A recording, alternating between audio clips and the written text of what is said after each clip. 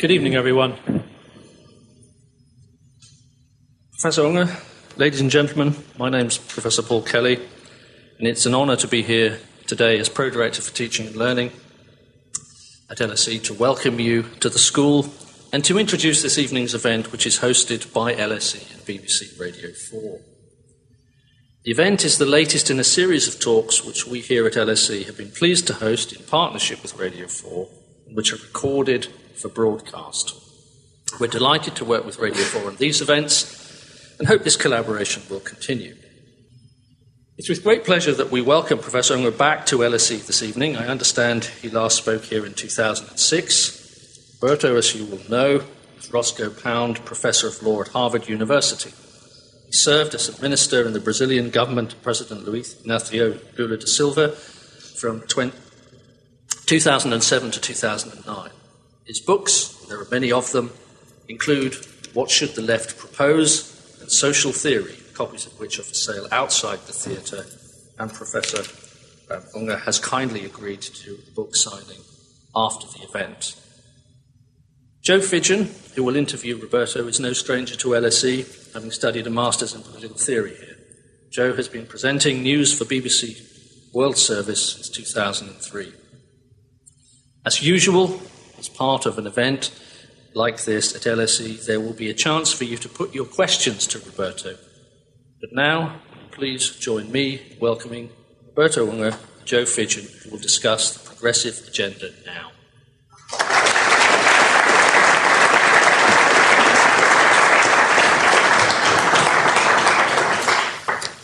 Welcome to the London School of Economics and Political Science. I'm Joe Fidgen, and as you've heard, I'm joined by an audience for this week's special edition of Analysis. I'm going to be talking to Professor Roberto Mangabeira Unger.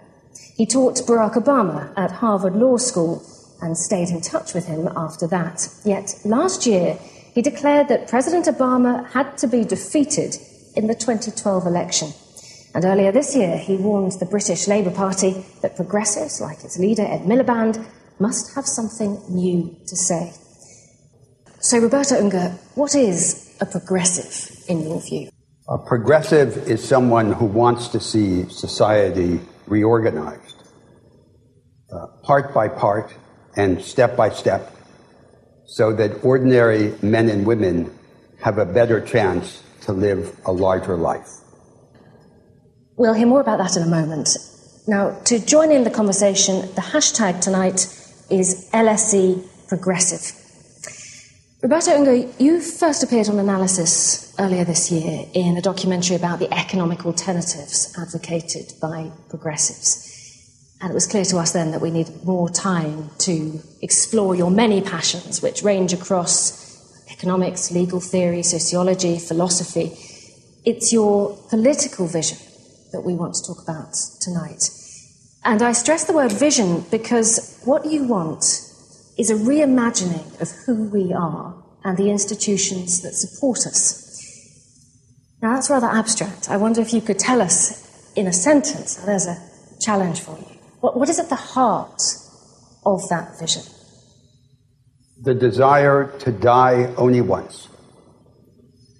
By which you mean? That each of us will not die many small deaths and squander our supreme good, life, with its characteristic attributes of surfeit, spontaneity, and surprise. That each of us will come into the fuller possession of life and conduct ourselves and arrange society in such a way that we can die only once. That's very striking when you set out your vision and how this is to be achieved. That you say to the left, to your own side, to the progressives, you have to abandon equality. Now, this has been a central aim of the progressives. And yet you say it's liberty that we need. That has the ring of a project of the right. No, I never defended abandoning equality. I have here in the latest article, Why the Left Should Abandon Equality. With a subtitle that is not of my invention. So this is the title of a chapter in a book book called The Religion of the Future, not yet published. And the title of this chapter is Deep Freedom, the Conduct of Life in the Religion of the Future. What I argue is that in the present form of ideological debate, the right appear to be those who accord priority to freedom, and the left those who give priority to equality within the established institutional framework. On the whole, in the contemporary world, the progressives have no project. Their project is the project of their conservative adversaries with a humanizing discount. And they appear on the stage of history as the humanizers of the inevitable. What must distinguish a progressive today is a willingness to resist and to revise the institutional organization and the ideological assumptions of society. And what part will equality play in that institutional innovation? So once we begin to revise the institutional background, it makes no sense to suppose that our commanding objective is to achieve a rigid equality of outcome or of circumstance. No one wants to live in an imaginary Sparta. The real objective is a larger life, a life of greater intensity, of greater scope, and of greater capability for the ordinary man and woman. And the struggle against entrenched inequality is subsidiary to that more inclusive objective. So the aim is a larger life. You talk about the bigness of human beings. That is very reminiscent of great 19th century liberal John Stuart Mill, who also talks about experiments in living, the same kind of language that you were talking about, the chance to innovate within your own life and within society. So the aim is the expansion of our humanity. We become more human by becoming more godlike. But the method is the piecemeal and cumulative transformation of the structure of society. Only because the left has abandoned its structural ambitions has it settled for the idea of humanizing the established regime, especially through compensatory redistribution by tax and transfer. That's not good enough. None of the fundamental problems of contemporary society can be solved or even addressed within the limits of the present institutional and ideological settlement. So you are completely opposed to tax and transfer redistribution? No, it's just entirely, no, I'm not opposed to it. It's just entirely secondary to transformation of the institutional background. So, for example, with respect to the market economy, it's not good enough to regulate the market. It's not good enough to attenuate the inequalities generated in the market through retrospective redistribution. It's necessary to transform the market in its institutional content and legal expression so that more people have more access to more markets in more ways, and so that, above all, a larger part of society has access to the advanced forms of production and of learning.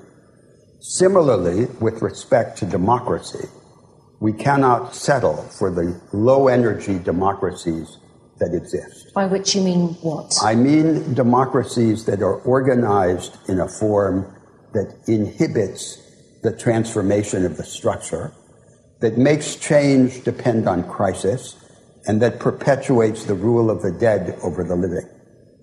And what does that mean in practical terms, if you want a high-energy democracy? It means a whole series of institutional innovations. First of all, innovations that raise the temperature of politics, that is to say, the level of organized popular engagement in public life. For example, I'm sorry to interrupt you, but how do you get people interested in public life when we are faced with so much apathy in the political system? By demonstrating the power of politics to transform pieces of the structure. So the only antidote to the experience of the impotence of politics is persistence in the use of politics to change parts of the structural background. Innovations that hasten the pace of politics, resolving impasse quickly, that allow particular localities to develop countermodels of the national future, that establish in the state a power to rescue groups caught in a circumstance of disadvantage or exclusion from which they are unable to escape. What you were talking about here rings a bell with me, and I suspect for members of the audience as well, many of whom look young, I might say, look youthful. A British comedian, Russell Brand, wrote an article recently which was very widely read, where he describes something not unlike what you're talking about, which chimes with one of the phrases that you use of a dictatorship of no alternatives. He says in this article, total revolution of consciousness and our entire social, political and economic system is what interests me, but that's not on the ballot. And his reaction to that is, well, I'm not going to vote and I don't think you should either. Is that the correct conclusion for him to come to? No, it's not the correct conclusion. In the first place, it's not the correct conclusion because if we fail to be disenchanted with disenchantment, if we simply abandon the attempt to develop collective solutions to collective problems and withdraw into private life, we establish a self-confirming prophecy of the impotence of politics, and we make ourselves smaller. In the second place, it's not the correct response because there is a solution. The solution is to take small initiatives that prefigure big changes, to use little things to break big things.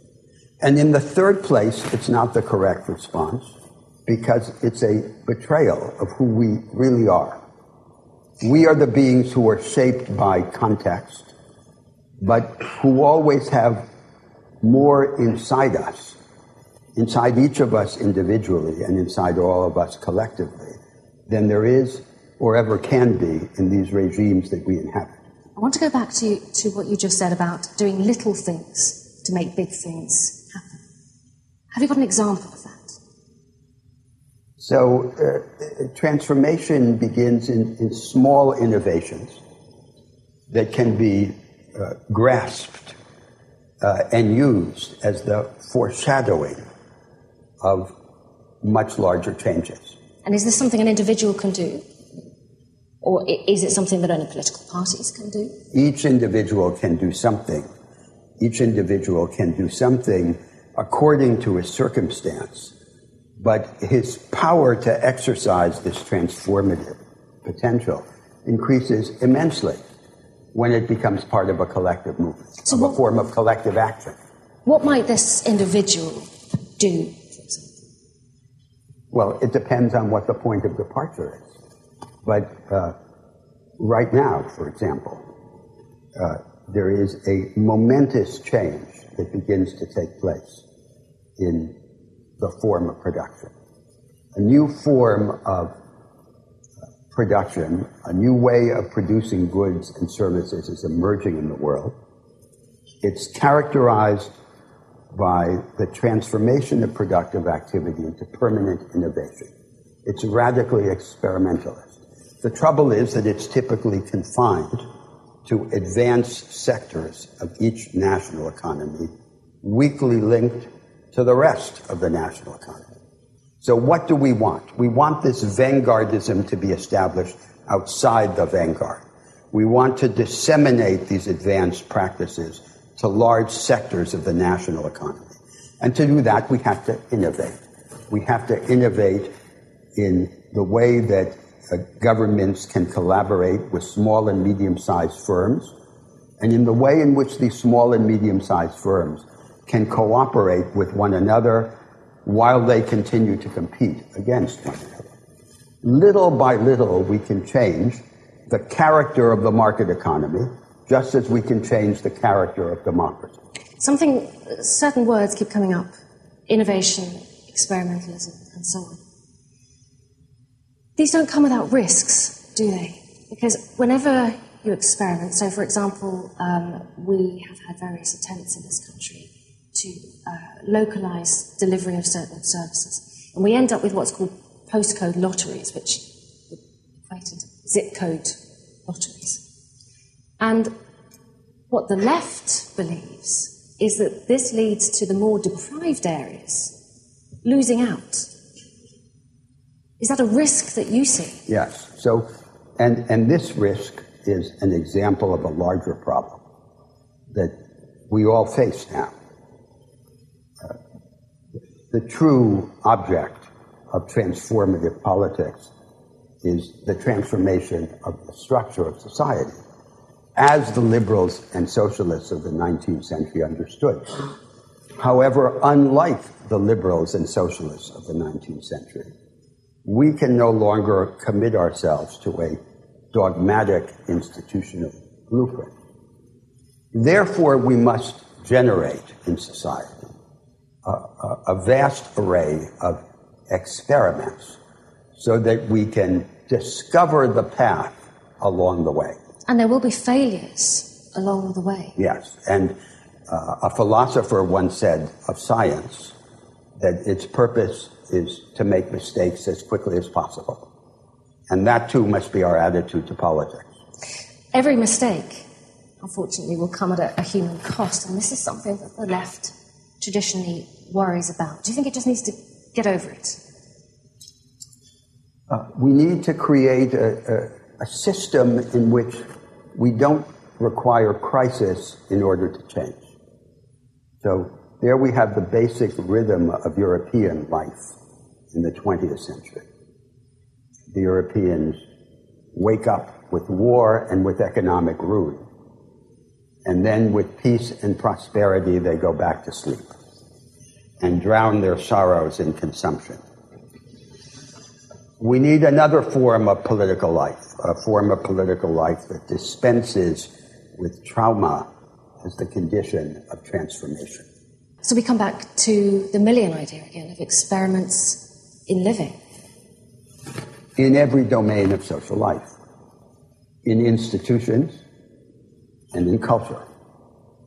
Now, we can't achieve this goal simply by changing the institutional arrangements of the market and of democracy.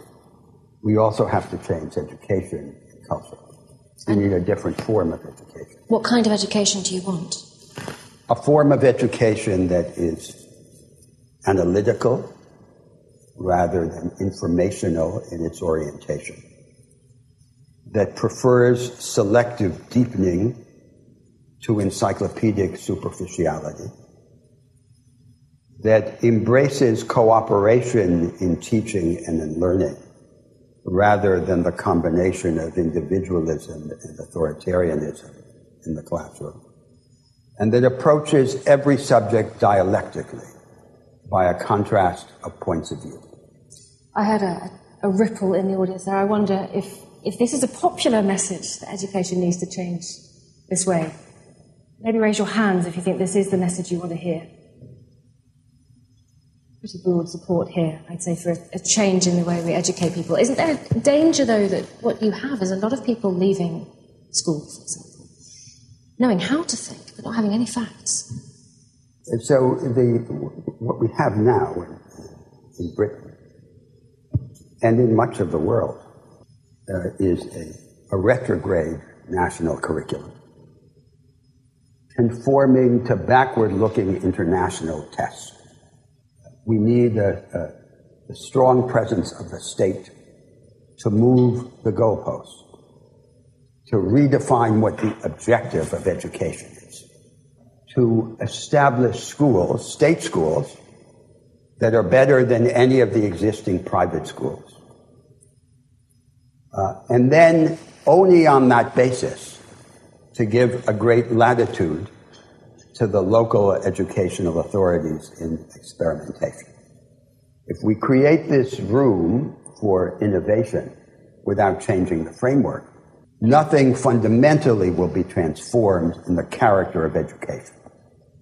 Now, this remark that I just made about education can serve as an example of another British problem, which is the problem of devolution and the relation of devolution to central power. The impulse to devolution is not ephemeral. It will persist and become more radical. But devolution can mean two very different things. Devolution can be withdrawal and disconnection, or devolution can mean the creation in particular localities of countermodels of the national future. This second kind of devolution is not the opposite of strong central power. It can be the partner of a democratic centralism. A unitary state, without ceasing to be unitary, can in fact become the ally of radical devolution at the grassroots. And this combination of the extreme solutions may be more fertile in its experimental results than a traditional federal regime with its rigid allotment of powers among the three levels of the federation. I wonder if you have an opinion on the Scottish question. Indeed, I think that the significance of this contrast between devolution as disconnection and devolution as countermodel will become manifest as soon as the Scottish question turns into the English one. And the English question becomes? The English question means the impulse to devolution arising within England and not simply on the Celtic fringe. Now, I mentioned in the introduction that ahead of the 2012 election in the United States, you called for President Obama to be defeated at that election. Why did you do that?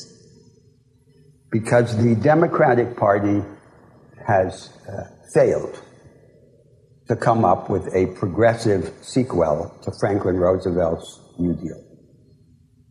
It has relinquished any structural ambition and resigned itself to humanizing the project of its Republican opponents. As a result, power in the United States for the last several decades has been wielded under a simple formula. Material concessions to the moneyed classes and immaterial concessions to the moneyless classes. By immaterial concessions, I mean a defense of the moral anxieties and commitments of the ordinary working class. And the Democrats, the would-be progressive party, have no project responsive to the needs and interests of the working class majority of the United States. Obama and his collaborators have been complicit in this surrender. Surrender is a strong word. A strong word for a national calamity. The American people disagreed with you, though, by voting for Barack Obama. I'm guessing from what you said vis-à-vis Russell Brand, you weren't exhorting people not to vote. Were you asking them to vote against the Democrats? I was asking them not to have a purely short-termist attitude to politics. What does that mean at the ballot box? To take programmatic alternatives and partisan direction seriously.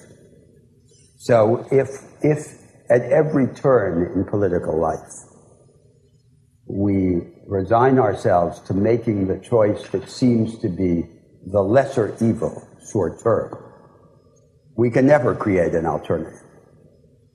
I'm not quite clear. Were you saying to people, vote Republican rather than take the lesser evil? The Democratic Party can only be transformed in defeat. There's, in fact, very little difference programmatically between the two parties, and no chance of creating a real alternative except in the circumstance of defeat. Did you get a chance to put your views in person to Barack Obama? No. Would you have enjoyed it, do you think? No, I don't think I would have enjoyed it because I don't think I would have had any success. I think that the people now who are in the administration, the president and his chief collaborators, confuse conformism with realism.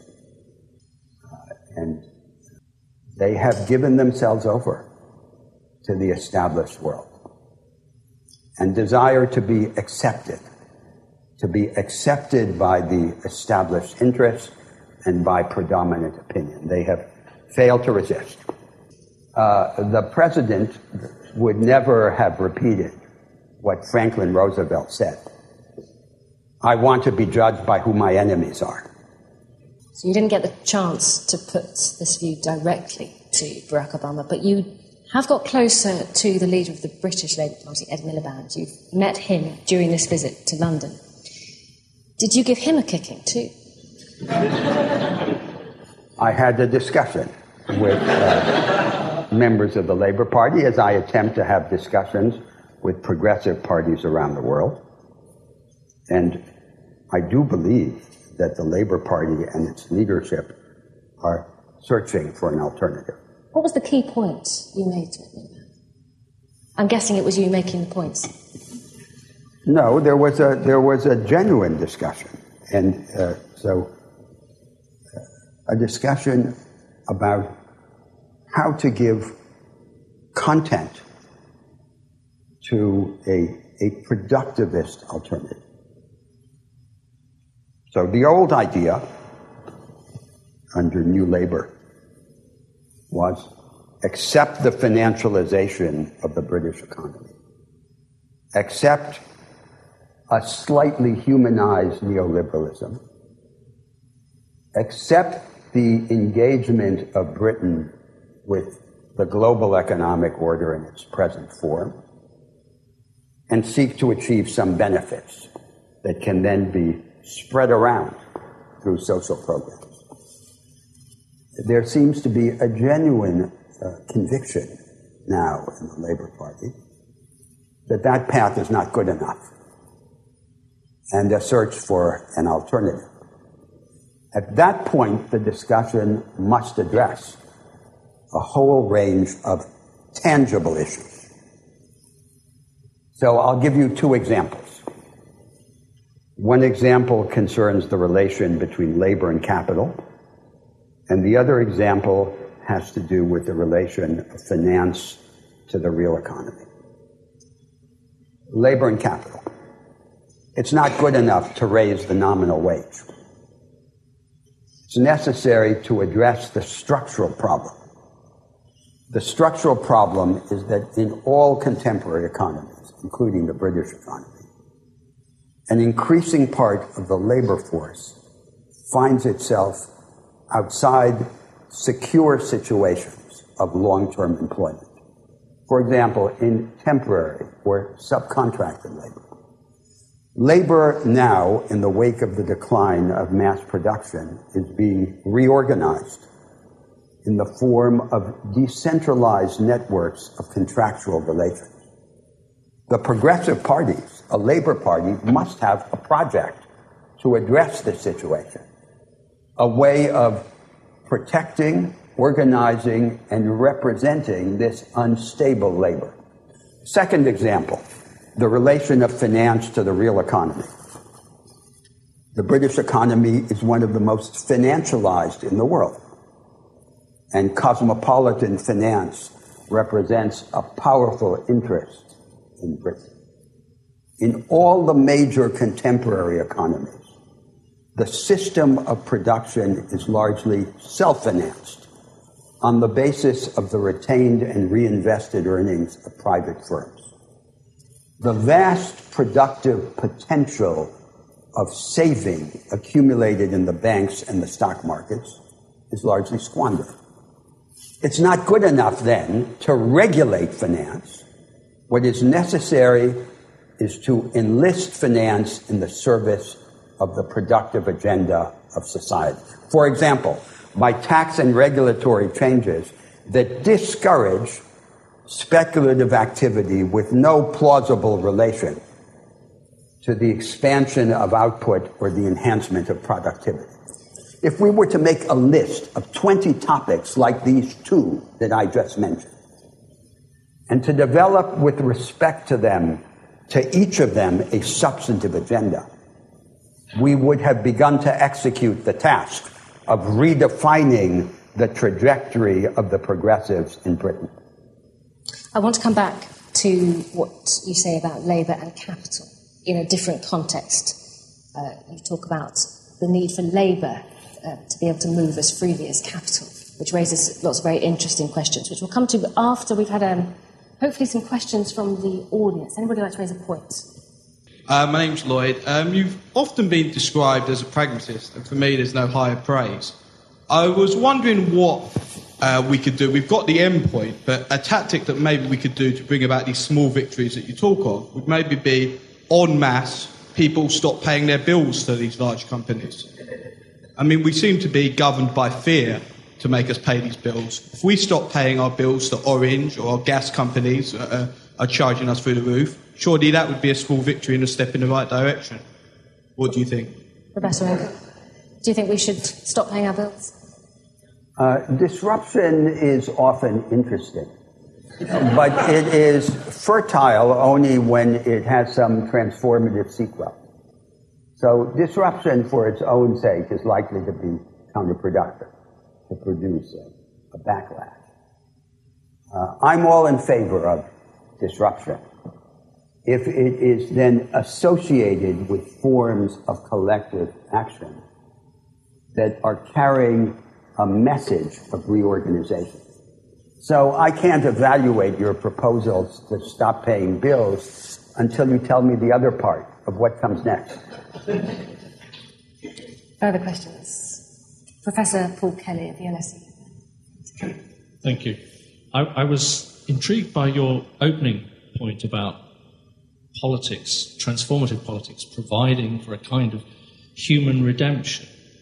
But what about those forms of life, the private elements, that are actually challenged by this kind of continual transformative politics, that many real people find as the basis of that sort of human redemption, family, private pursuits? What about those? Where do they fit into your world?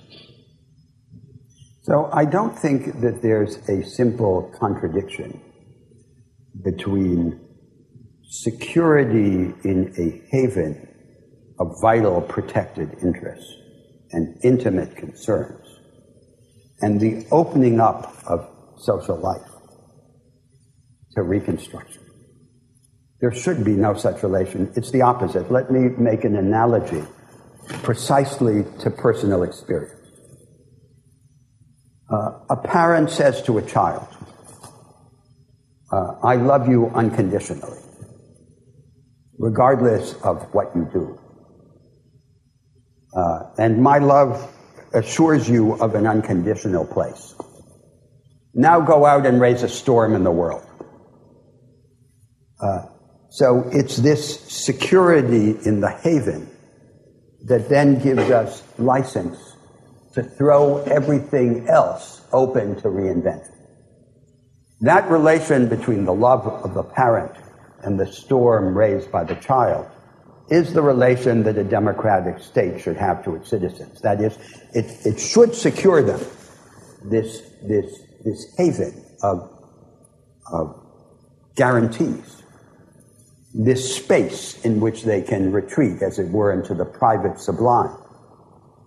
But that, rather than being the antithesis of plasticity, of openness in society, is the condition of that openness. And that's what I want. I want more endowment, more guarantee, more deepening, more subjectivity as the counterpart to the plasticity rather than as the opposite of it. Another question? A gentleman in the middle there with the glasses. Pratik Butch from the Social Liberal Forum. A lot of the idea that the progressive left should act as a brake on the callousness of the Conservatives here in Britain and the perceived economic incompetence of Labour expresses itself in the experience of the Liberal Democrats in power over the last few years. And the trouble's been that when social liberals within the party expressed even incremental elements of the reimagined market economy that you described, or the reimagined state, we sort of hung out to dry as lunatics or the fringe elements in society. How do we bridge the gap between the institutional framework we are in today and that reimagined market economy or reimagined state that we wish to see without risking being hung out to dry? So in my country, in Brazil, almost all the political forces profess to be social one thing or social another thing. Everyone is a social democrat or a social liberal. And it's as if in our country only one idea were established in politics. The fantasy of a kind of tropical Sweden, where we would never have to change anything, we would only have to distribute the sugar. The sugar is the social. Now, sugar is not what we should want. What we should want is opportunity, activity, equipment, instruments. That's when politics starts to become serious. So that was one of the first examples I gave of vanguardism outside the vanguard. There's a new form of production. Production is permanent innovation, but it's in these little islands. Now, how are we going to reorganize it so that these advanced practices can be disseminated through large parts of the economy? We can't have just the American model of the arm's length regulation of business by government. We can't have just the Northeast Asian model of imposition of unitary trade and industrial policy by the bureaucratic apparatus of the state. We need to have a form of decentralized, pluralistic, experimental partnership between the state and small and medium-sized businesses. And then from that partnership, alternative regimes of private and social property can begin to emerge and to coexist within the same national economy. Let me give you a second example. The provision of public services. Necessarily a major subject of national politics. What we have mainly now in Britain and in the world is the bureaucratic provision of standardized low-quality services. And the only alternative to that appears to be the privatization of those services in favor of profit-driven firms. But there is, in fact, a third option. The third option is that the state should operate at the floor, guaranteeing a universal minimum of public goods, and at the ceiling, developing the costliest and most complicated services, but that in the broad middle area between the floor and the ceiling, the state should engage independent civil society, not for profit, in the experimental and competitive provision of public services. There are then two great benefits.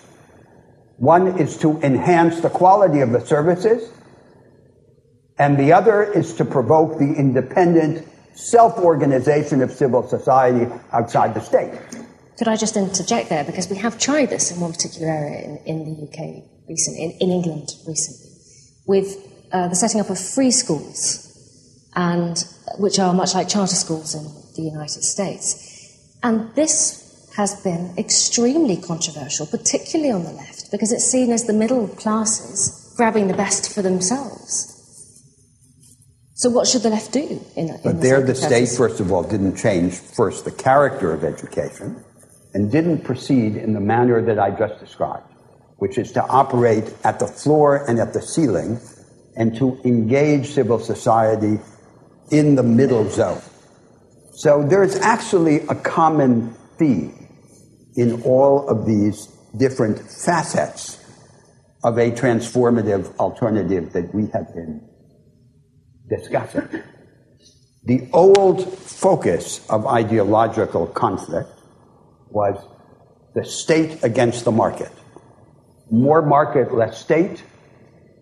More state, less market. Synthesis of market and state. Now a different focus of ideological controversy begins to emerge in the world.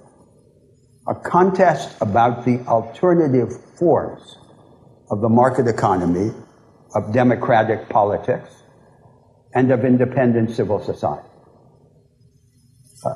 That's a contest with an immense future. And it has an aim.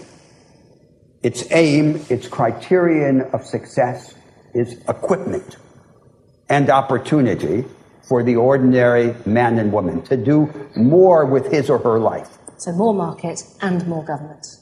At the same time, not as the opposites of each other. Just as democratic centralism and radical devolution are not properly seen, the contradictions to each other. Another question. The woman at the front. Hi, Rosa Ronhardt here from the LSE. I was wondering, you talked a lot about the analytical education and instead of the encyclopedic knowledge like students get now. I wondered what this would mean in terms of the transformation of UK universities or higher education in general. What would you recommend? So I don't think that's the place to begin. So a very crucial area is what comes before the university, in the pre-university education. And there we should not want a stark contrast between general education for elites and vocational training for the masses. What we should desire is a continuum in which general education takes on an analytical focus. Its main object is the acquisition of analytical capability. And practical education gives priority to generic capabilities rather than to job-specific and machine-specific skills, that is to say, to rigid and traditional professions. So this new form of education that renders us more capable, that liberates us from the encyclopedia, that develops our capacity to acquire by resisting, is the indispensable counterpart to the institutional reconstruction of the market economy. And both these projects, the economic project and the educational project, are in turn only likely to advance to the extent that we reinvent politics, the organization of democratic politics. One more question in this section. And there's a very enthusiastic woman in the middle at the back there. Hi, my name's Elise. I wanted to ask you what gives you any confidence that small changes will prefigure big changes? Capitalism usually has the power to hijack and transform such changes and use it to its own ends, for example, YouTube. With the sole possible exception of cosmopolitan finance,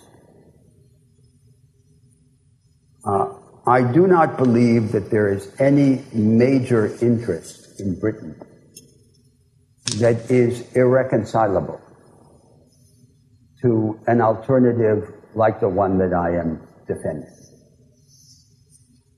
To my mind, the chief obstacle lies less in the strength of the opposing interest than in the weakness of our abilities to combine circumstantial calculation with programmatic vision. The resource that we mainly lack is the one that is always scarcest and most important: imagination. A reminder that you're listening to a special edition of Analysis from the London School of Economics and Political Science, in conversation with the political theorist, Professor Roberto Unger. Intrinsic to your vision is that labour should be as free to move as capital, which would mean opening borders. Now, obviously, this has economic consequences, which you recognise, but consider largely practical concerns that can be dealt with through compensation and so on. Although we need to recognise that actually it's the economic consequences that often concern electorates the most. But your bigger vision is of nations as moral specialisations. Yes. What does that mean?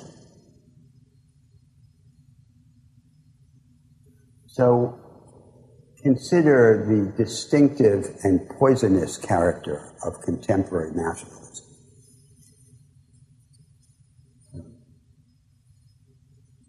Two nations living close together come to hate each other, not because they are different, but because they are becoming alike, and they want to be different. A distinctive feature of this contemporary nationalism is the waning of actual difference combined with the impotent rage of the will to collective difference. What then is the correct solution? The correct solution is to equip different societies to create real difference. And then to allow an individual born in one society to escape to another if he wants to join another form of social life. Right now, the nations that exist in the world are in an intermediate situation. They are ceasing to be tribes, governed by a principle of quasi-biological succession, as if they were big families. And they are in the process of becoming something else, which is a form of moral specialization within humanity. There is no obvious and incontestable form of social life. Humanity develops its powers only by developing them in different directions. And that is the role of the national difference in a world of democracy. So the idea is, if I'm born here but want to live in a theocracy, prefer theocratic values, for example, I should be able to move to Iran, You should be able to escape. You should be able to escape from where you are. Now, clearly, the freedom of labor to move, to cross national borders, cannot be established instantaneously. It would produce dramatic consequences and tremendous backlash. But what is intolerable in the world is that we should embrace a form of globalization in which things and money acquire freedom to roam the world, and people are imprisoned in the nation state, or in blocks of relatively homogeneous nation states, such as the European Union. Things, money, and people must gain freedom together in small cumulative steps. Now, this problem has another aspect of great significance to the future of European social democracy. The other aspect is that as ethnic and cultural homogeneity diminishes through the movement of labor, the inadequacy of money transfers as a social cement becomes more apparent. Money transfers organized by a redistributive state are not a sufficient basis for social solidarity. And as soon as this veneer of ethnic and cultural homogeneity thins, the inadequacy of money becomes manifest. The only adequate basis of social solidarity is direct engagement in helping to take care of other people beyond the boundaries of one's own family. And this is something that you think everybody must do, as well as holding down another job? Either in a voluntary or in a mandatory form, as some form of social service.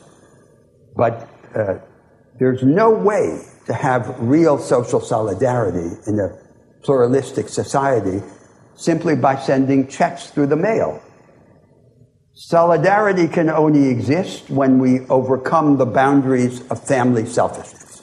I want to clarify this because it is such an extraordinary thought that everybody must have a job doing whatever they do, but they must also care for someone outside their family. Every able-bodied adult in a society that is solidaristic as well as democratic should have at least two positions. A position in the system of production or of learning, and a responsibility to take care of other people for part of the working year or part of his life as an aspect of our membership in society. And without such an engagement, how can there be real solidarity? Do you do this? Do you have a job in the caring economy too?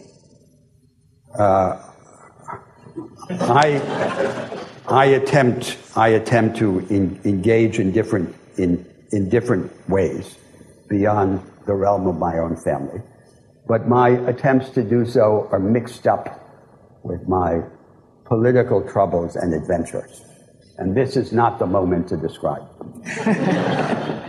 But I mean, it is a difficulty, isn't it? We're all busy, and the economy is we're busy working as hard as we possibly can. You're asking a lot of people here. But time expands, right? So this gets us back to the beginning of our conversation, when you asked me what I considered most important, and I answered, to die only once. So the supreme good is life. And this is the good that we waste. So under our predominant ideas, the supreme good is always in the future, in the providential future of divine redemption, or in the historical future of a transformed society. But we don't live in the future. The only thing we ever really have is now, life in the present. And so our highest objective, both personal and political, must be to awaken and to come into the fuller possession of life and to rearrange society so that it discourages us from slumbering, from squandering this supreme good. I want to draw together two of the things you've just been talking about, the appeal of diversity and the effect on solidarity. Because there is some, commentators do point out that while societies, let's face it, made up of people rather than political units or labour,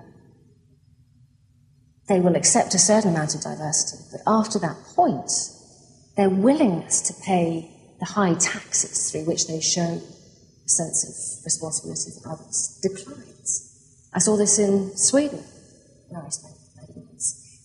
A very homogenous country until 30 or so years ago. Yes. And suddenly, a very different population, and the willingness to pay very high taxation is declining. How do you get over that? Through this combination of changes in everything. Because take the example that you mentioned of Sweden as the prototypical European social democracy. And imagine that this society consists of three distinct worlds. There's the world of the declining traditional mass production industries. Then second, there's the world of the new experimentalist, advanced enterprises, which produce an increasing part of the wealth, but employ very few people. And then third, there's the world of the caring economy, in which the state pays people to take care of other people. So, in such a society, there are at least three fundamental problems. First, there's the economic problem, that very few people are directly connected with the activity that is in fact producing wealth and undertaking innovation. The second of these three worlds that I described. Second, there's the problem of the disassociation of everyone. They have no engagement with one another. And the only basis that is left for social solidarity are these transfers organized and executed by the state. And third, there's the problem of littleness.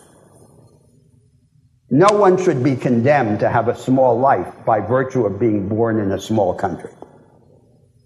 Things should be reorganized so that they can have an experience of a more heroic existence in their own countries and around the world. Now, you've mentioned the caring economy, and if people don't volunteer to take part in it, you would be happy for it to be mandatory. That's not the only time in your writing that you talk about forcing people to do good things, or more broadly, forcing people to be free. For example, you want people to have to save their money for certain purposes. You want certain benefits to be deliverable only through membership of certain associations. There is underlying this, isn't there? Perhaps a recognition that we're not selfless citizens. You would force us to be free, would you? There are responsibilities that we recognize, for example, through military service, or through jury service, or through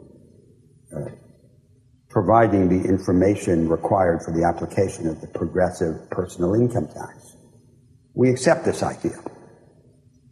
Some of them, maybe not military service. Now, the question is, well, in rejecting mandatory military service, we accepted an anti-democratic principle of hiring poor people to fight rich people's wars. And this was not freedom. This was servility. This was the abandonment of a democratic and republican principle. So the element of obligation has to be seen as subsidiary to the larger attempt to develop freedom. I think this will be alarming to many people in Britain, a country where suspicion of the state runs deep. I mean, we won't even carry ID cards, whereas you're perfectly willing to in the United States, for example. Maybe let's ask the audience. I think there might be some reluctance to take on this element of mandatory bigness or mandatory freedom. What's the feeling in the audience about how far you are willing to go to be made better people or bigger people? Hands up for people who are willing to take the kind of compulsion that Roberto Ongwe is talking about. Well, I'd say that's 50-50. Now, I protest against this allusion to the idea of compulsion. What would you call it? Let's take another example. What would you call it if not compulsion? No, it's a requirement. Let's take another example. Let's take an example of a system that exists in many countries, not in Britain or in the United States, which is the obligation to vote. Many countries, many democracies around the world require voting. Now, what does that mean? It means that if you fail to vote in a system of mandatory voting, you pay a fine, a small fine. So far as I know, no country that has ever adopted a system of mandatory voting has ever then revoked this rule of mandatory voting, because it becomes a collective habit, a collective practice of engagement. So you say to the citizen from time to time, every few years, You must pay tribute to the Republic. You must turn your mind for a few moments to the affairs of the Republic, with the privilege to abstain in the voting. And abstention is immensely more eloquent in a system of mandatory voting than it is in a system of optional voting. So are we to describe such an arrangement as compulsion? I think this is a complete misdescription. I think that by introducing elements of obligation, of requirement, we deepen the system of freedom. We introduce certain mandatory elements in particular parts of social life so that we can achieve much greater freedom in many other aspects.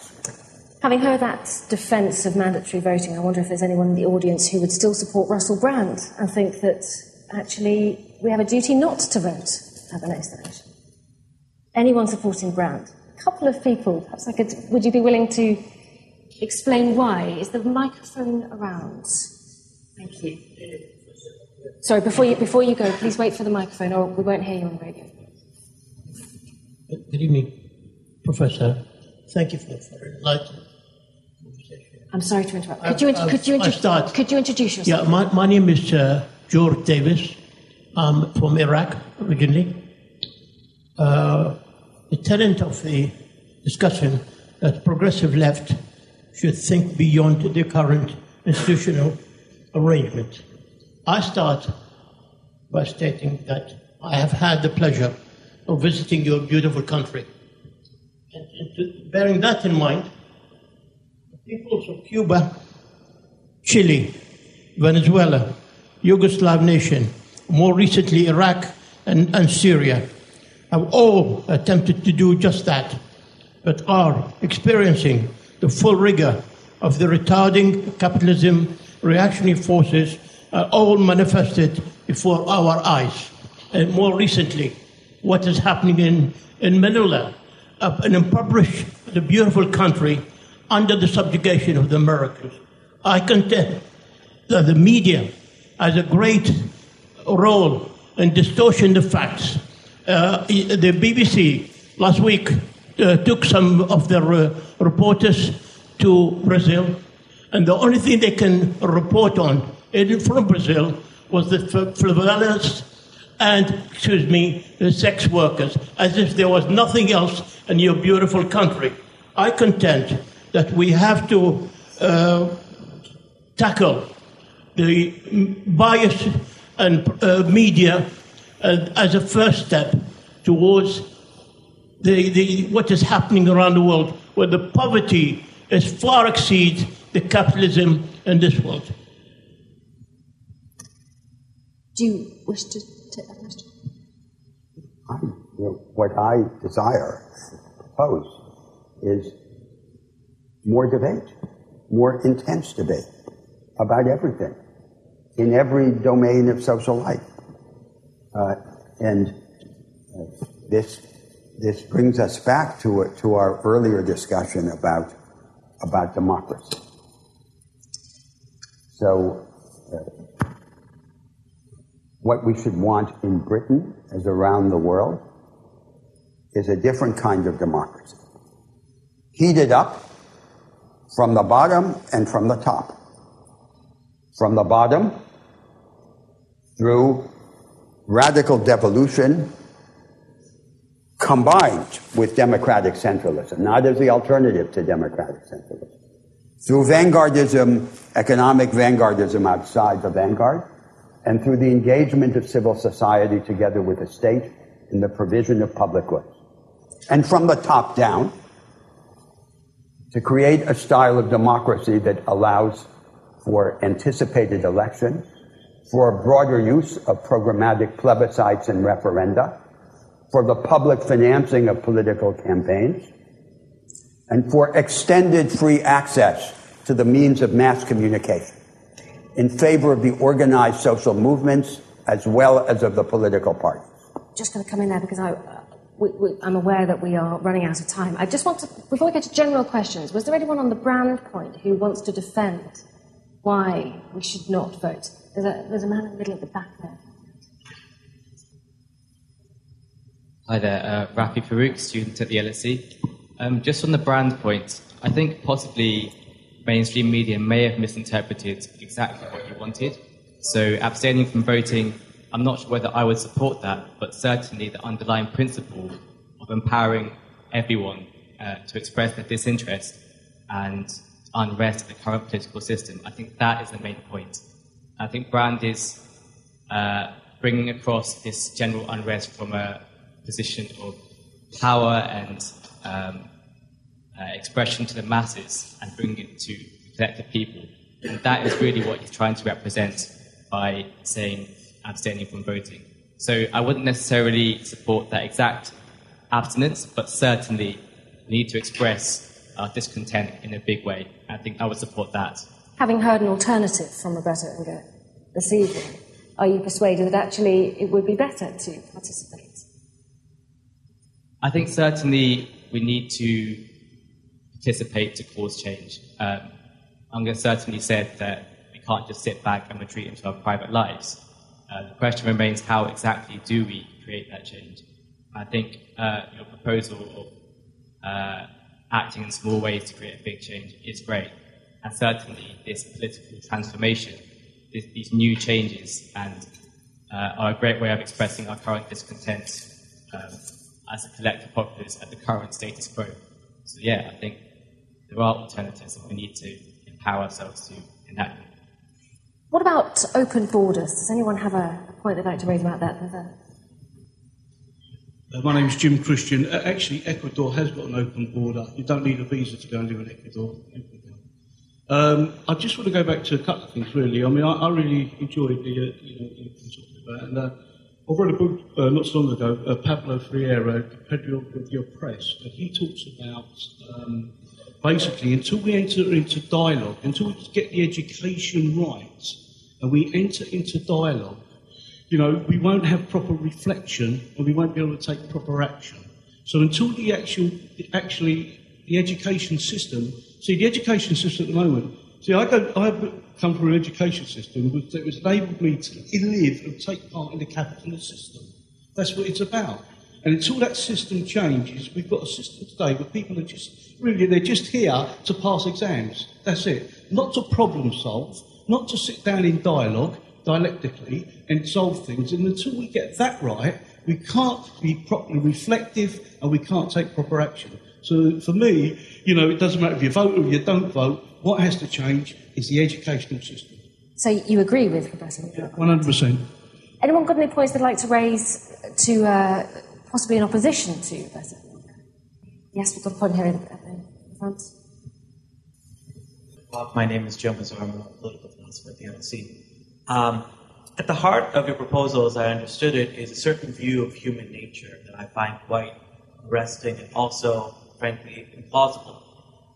So it seems like on your view, if we could just get the education system right, you'd have a certain kind of human being that both has en masse capacity and the incentive to work in these nonprofit organizations without the economic incentives, to be an active citizen and really be engaged politically. And I guess my question is, what evidence is there that large numbers of people with the right education would become the kind of human beings that you think they would be? So I don't believe that any of my proposals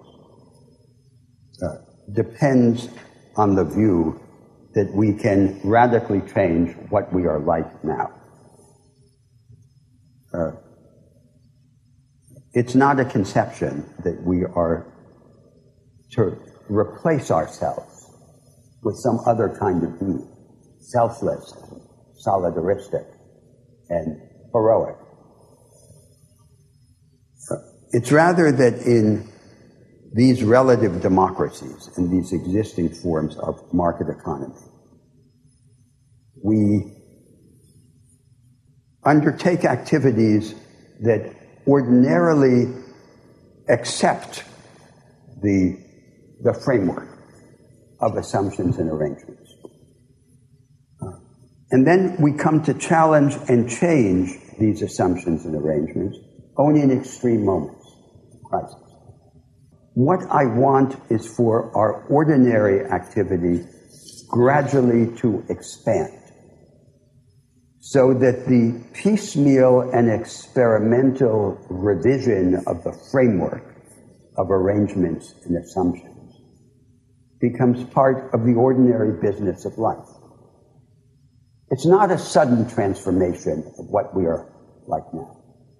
It's a progressive making bigger of ordinary life and of ordinary people.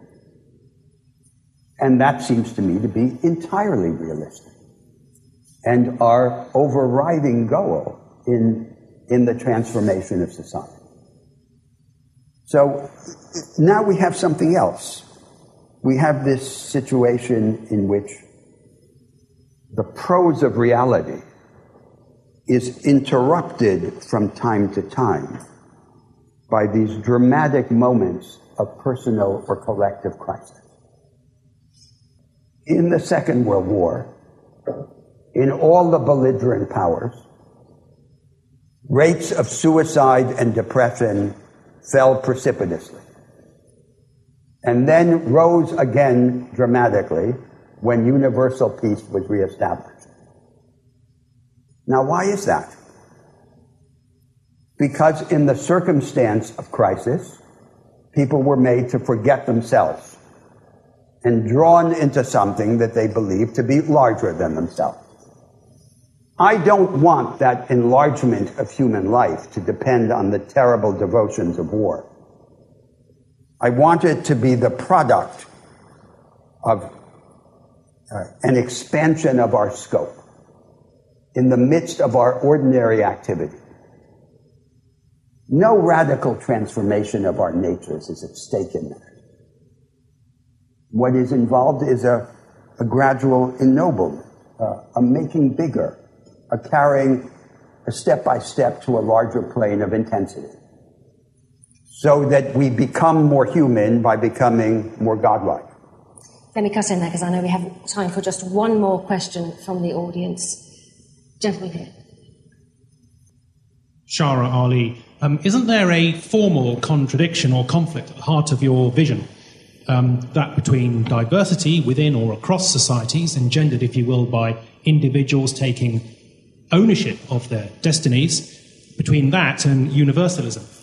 On the one hand, you want to promote the expansion of the human self, but you cannot predetermine the societal outcome of that at risk of being autocratic. So can you will the means without predetermining the end? We take a risk, we Democrats and experimentalists. We believe that a larger life is irresistible, that it is seductive. But we subject our conjecture to the test of historical experience. So individuals may retreat. What matters is this dialectic that I described before between security, between guarantee in a haven of protected interests and safeguards, and the expanded plasticity in social life. Now, humanity may try it out and then reject it, as you suggest. But that's the gamble that we make, the proposal that we advance, that no one who has tasted a larger life will then want to abandon it. Well, that feels like a good point at which to end. Apologies to those of you who wish to ask questions we haven't managed to get to. But it just remains for me to thank you all very much for coming to the London School of Economics and Political Science tonight. And my special thanks to Professor Roberto Mangabeira Ungar from all of us here at the LSE.